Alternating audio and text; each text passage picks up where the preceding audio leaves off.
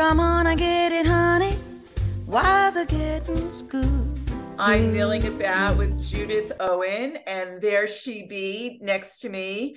And she has a brand new CD. Come and get it. She's got a residency at this fabulous speakeasy called the Mandalay Bar at the McKittrick Hotel. And I am just thrilled that she's here. Hi. Hi, Robin. I'm so thrilled to be milling about with you yet again after all these years, after COVID. I mean, it's like, where has the time gone? I know. So what have you been up to the past 3 years? I can only say, because I live, as you can tell with my British accent, because I live between London and here where you find me in New Orleans. I'm actually in my little, behind my studio here, in a little den with all my lovely photographs of the things I love in New Orleans. You got to see the Mardi Gras Indians right behind me there. But honestly, the best place I could have spent COVID was in New Orleans, because people were still, because you can't, cope without music or food. So people were basically taking to the streets, taking to porches, doing performances. There was a piano that was like screwed onto the back of a flatbed truck so that people could drive around town and give concerts. It was really an extraordinary place to be, and I'm so grateful I was here. But the upside of it for a lot of people, I think, is that you just got more creative and inventive. And I just wanted to do something joyful and something that made me smile and made people happy, because I just could not do one more Judith Owen, deep, meaningful, full of, emotion, angst. I know. And I remember during COVID, you had a show that was like "Fuck Off" or something. Oh, Robin, for fuck's sake, will remain infamy in the world. For fuck's sake. Because as a Brit, I would say every 2 minutes, because every 2 minutes something weird would happen, remember? And I'd just be like, for fuck's sake, what now? So it became "For fuck's sake." And then I did that twice a week, and it kept me sane, and it kept the community that was tuning in every week, twice a week. It was amazing. It was an amazing lifeline. And that, when I came down to be down in New Orleans full time, that became Live from Jude's Place. And then it started to become the basis of this, because I've been listening to jazz since I was a little girl. I was introduced to the unsung, as I call them, my unsung heroes and heroines and role models, trailblazers like Nellie Larcher and Julia Lee and Mary Lou Williams and Pearl Bailey and Dinah Washington, all these women who opened the door for people like Blossom Dearie and Peggy Lee, who opened the door for women who want to be badass musicians, who want to be killers at the piano or whatever instrument they choose to be at, or singing wise. And these ladies were singing about sex and celebrating it, female sexuality. This is such your wheelhouse, Jude. That's all I have to say. Yeah. And it's like, it's kind of like, it's amazing that 70 years ago, these women were singing about stuff that all the way up right now, women are being told to get back in the corner, to get back in their place, and to not to dare act or behave as if they are sexual creatures with choices over their own bodies and beings. And it's an extraordinary thing that these women were so, they were such, like I said, they were pioneers, and they were talking about this stuff long since. So I made this album. Of course I made it here. Of course I wanted to do, make this dream come true.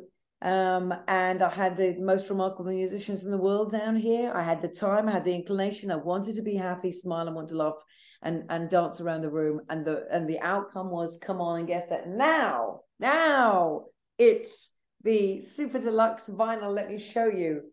Oh,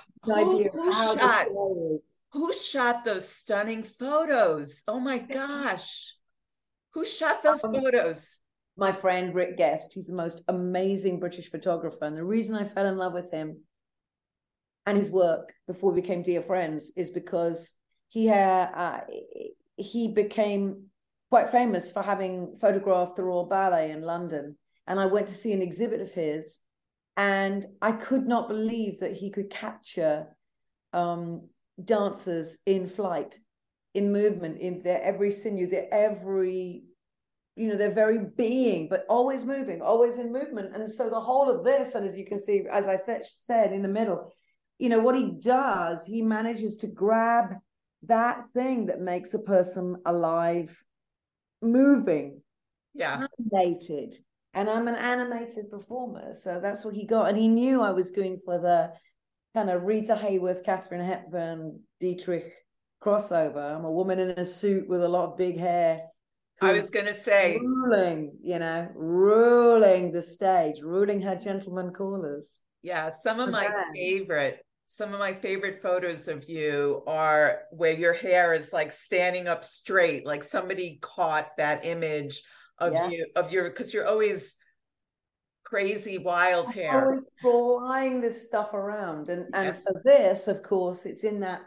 I didn't want to just, because I'm I'm a very jazzy writer and singer and performer. I mean, I love jazz so much, and I'm a singer-songwriter, and I love classical music, and I pull it all together. We know that. You've known me for so long now, Robin. You know my style.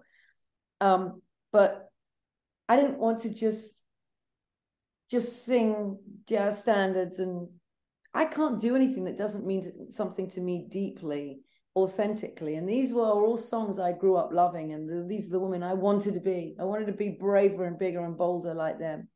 I wanted to be unapologetic. I use this word all the time. I wanted to be unapologetic about being a woman and being proud of that and leading with that strength. And it's taken, of course, my whole life to get to that point. And this record has really helped. But it has that Judaism quality. Now I've got a plethora of young women who come to my shows and reach out to me online and through social media and say, tell me how tell me how to do this, how can I be more confident, how I love it. I look to these women for those answers. I'm so thrilled that young women would be looking to me, but I'm thrilled when women of any age ask me that question, because I feel like I'm on a quest to prove. And I've got two girlfriends that have just kicked the ceiling in with their stilettos, as it were. Jamie Lee Curtis and Jennifer Coolidge have both proven right now. Oh, yeah.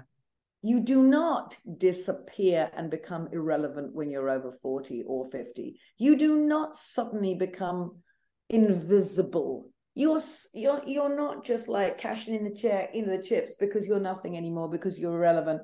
Goodbye, Don Lemon. So sorry. But it's like, that's the kind of ignorance and cruelty that we've all grown up with, where you feel like suddenly you no one sees you anymore, that you are irrelevant, that you turn to dust. It's bullshit. I love that these friends of mine, these women in particular, who I've adored my whole life, are helping make that very, very clear. It's a very good time to be a young woman and to be really, really, like I said, as a musician and artist, to be incredibly evolved and self-aware and strong inside and empowered. It's also a very, very important time for women who didn't grow up with all that encouragement and that that sense that they could do anything, be anything. It's important that women who are over 40 are supporting their fellow women, their sisters, as you want to call it, so corny, but are also realizing that they are not going to buy into this bullshit anymore. Right. That suddenly they don't mean anything, and suddenly they just have no voice and no one cares. This is not the truth. We've just been sold a bill of goods, as far as I'm concerned. You own it. You own it. You own your power. You own your sexuality. I've always admired that about you. And I have to say, when I got the email about this residency, I said to my husband, Michael, it's so way past our bedtime, but we have to go. I love Michael. I love you both. I can't believe it's just, you know what?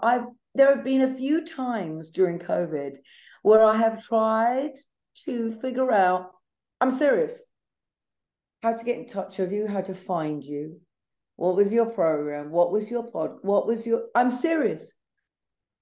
And honest to goodness, when I got the Stephanie says for the McGittrick Hotel for Mandalay Bay, for the residency, milling about, and I was just like, honestly, I know it sounds so dumb and ridiculous, but I actually was. It was almost like I was like conjuring you up. I love it. I was like sort of like I was drawing you to me because I it's been a long time and I didn't know where you were and how you were and anything. So it was like, this is fantastic. I know it's late, but you'll be so glad you did it. Oh, I cannot wait. So I want to break this down. How did you come to get involved? And did who are the gentlemen callers? I'm very intrigued. 6-piece and me, and it is going to take the roof off, let me tell you. Oh. So those are my gentlemen callers. They're the core band around which we made the album. Then of course we brought in a big band. I brought Jason Marsalis guested, Nicholas Payton, Donald Harris Jr. It's just like extraordinary people that guested on the record. But that's the solid core. So that's the core that I'm going to be doing Jazz Fest with tomorrow here in New Orleans.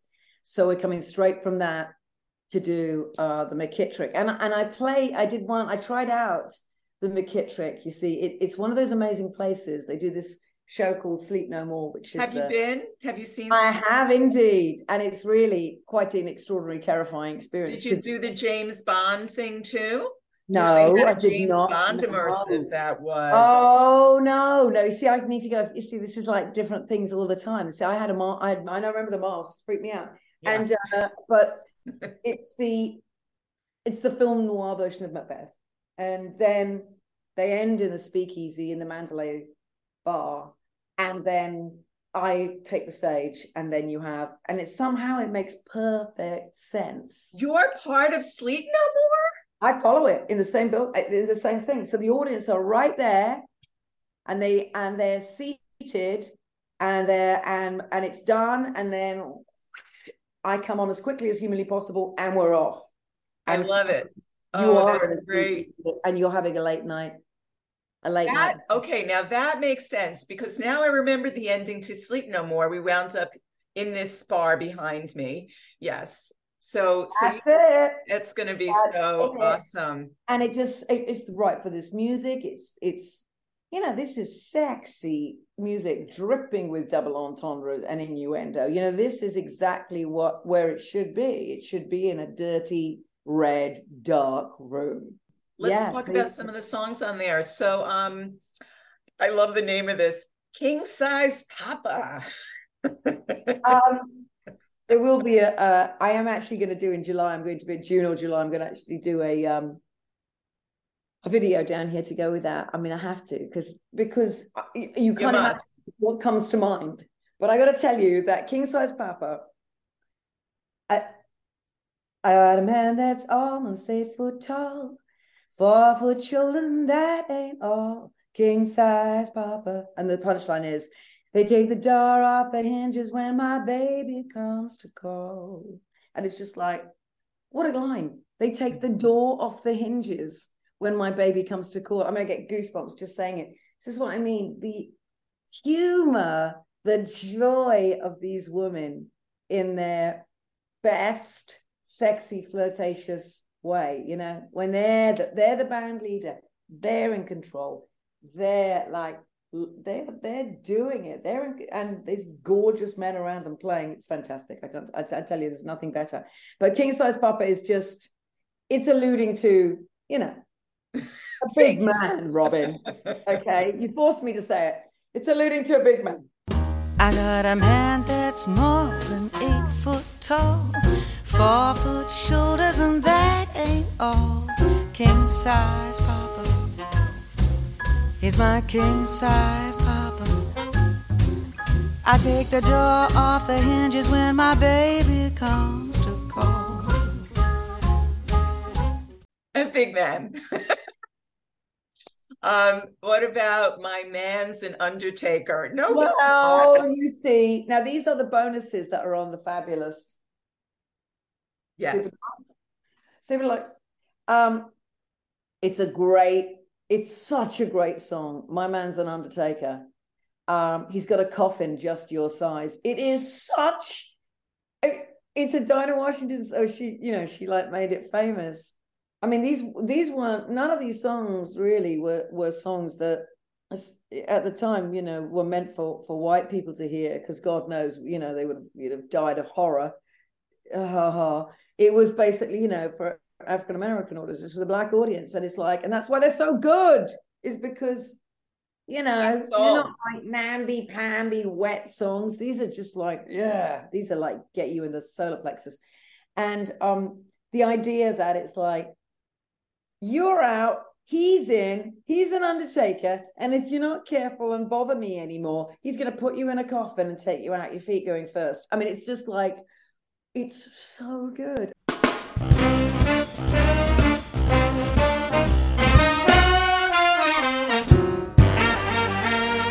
You better stop knocking on my door at night. You better keep your mouth shut good and tight. My man's an undertaker. He's got a coffin just your size. I mean, all these songs are just brilliantly funny. They're stunningly witty. And I mean, I just think that that's what just makes me light up when I sing them. They're just the sheer joy of them on every level is fantastic. And musically, of course, they're just fantastic. What about Satchel Mouth Baby? That's a mouthful. And it means somebody like with my giant cheeks, has a big old face like mine. Satchel Mouth is actually a song that was a huge hit for Nat King Cole. Satchel Mouth Baby, we could have a lot of fun, because you are the cutest one. You're so neat, sweet, walking down the street, all the ladies holler, they go holler, you are the cutest one. There I am living in London and outside London in Kent, in the country, and my dad's an opera singer at Covent Garden, and so it's all classical music, but our house was positively throbbing with jazz and blues, because he was such an unusual lover of this, and my mother was such a big band lover. And so you got it all. I had it all. And he had this collection of 45s that were hits in Britain in the 50s. Nellie Lutcher, Fine Brown Frame, being one of them. And that was the song that started it all. I thought these women were stars. I thought they were famous in America. And when I first came over here, you know, in the 90s, that's when the penny dropped, and I realized that they were all but forgotten. All but forgotten, except, you know, the Peggy Lees, of course, who's, you know, hard lives as they had, but, you know, she was white, she was successful, she was powerful. There's still more to remember, and a more straightforward experience to be that white woman singing, you know, songs that were nowhere near as much fun, by the way, you know. But He's a Tramp, because I love Peggy Lee. Peggy Lee was banned from the southern states, you know this, because they thought she sounded too black. Wow. They couldn't believe that she wasn't. So this is what we're talking about. You're living your best life, Jude. Well, you know, it's in all honesty, I feel very fortunate to have found such a beautiful project to come out of COVID with, you know, and something that liberated me in more ways than one, not just to make me happy and to get me out of this depression that we were all in, wondering if we'd ever be normal ever again, whatever normal means, but, you know, if we'd ever sing and play ever again. But the effect it's had upon me in finally standing up and being absolutely, you know, I've always been a confident woman at the piano, but this is something else, to feel unapologetic. There's that word again, but I can't help it. It's like, with this record, I'm so proud of it, and I love it so much. Singing this song, singing this music, performing, it's an act, it's an exercise in female self-confidence and empowerment, because what it teaches you is to not really care what anybody thinks about you. Never. And you're pretty unique to know that, because most of us do so much. But I think the trick is to know that not everybody's going to like you. Not everybody's going to want to listen to your music. And if you're not a musician, not everybody's going to like you. And that's okay. Because that's okay. You don't have to go through life being a pleaser and worrying about every last fucking person in the room thinking that you're the greatest thing since sliced bread. You really don't, because that just stops you from enjoying life and who you are. I got to cut you off because I'm running out of time. So oh my God. Let's just plug this gig that you're doing. I know it sounds like it sounds like they're going to come to some sort of like revivalist movement of me talking like this, but it's not. I would love to plug. It's going to be basically Wednesday, Thursday, Friday, Saturday, Sunday night at the Mandalay Bar at the McKittrick Hotel, immediately following Sleep No More. I can tell you that it's 10 p.m. on Wednesday, Thursday, and Sunday. Friday, 10:30, Saturday, 11 p.m. Come down. Tickets on the door. Have the most fun. Believe me, what it is that we're bringing Jazz Fest, we're bringing Mardi Gras, we're bringing New Orleans to New York, to the McKittrick, because it's going to be a party. I cannot wait to see you. I will be there on May 13th. I will be wide awake.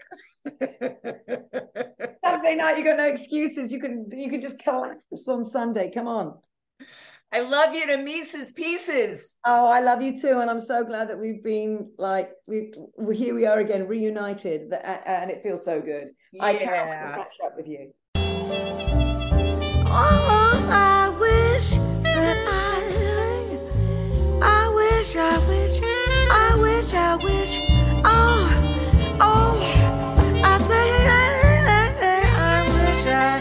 I could travel his way. Always news. Always refreshing. Always candid. Always milling about. Robin Milling delivers what celebrities are saying to you. Hey guys, it is Ryan. I'm not sure if you know this about me, but I'm a bit of a fun fanatic when I can. I like to work, but I like fun too. It's a thing. And now the truth is out there. I can tell you about my favorite place to have fun. Chumba Casino. They have hundreds of social casino style games to choose from with new games released each week. You can play for free anytime, anywhere. And each day brings a new chance to collect daily bonuses. So join me in the fun. Sign up now at ChumbaCasino.com. No purchase necessary. VGW Group. Void where prohibited by law. See terms and conditions. 18+.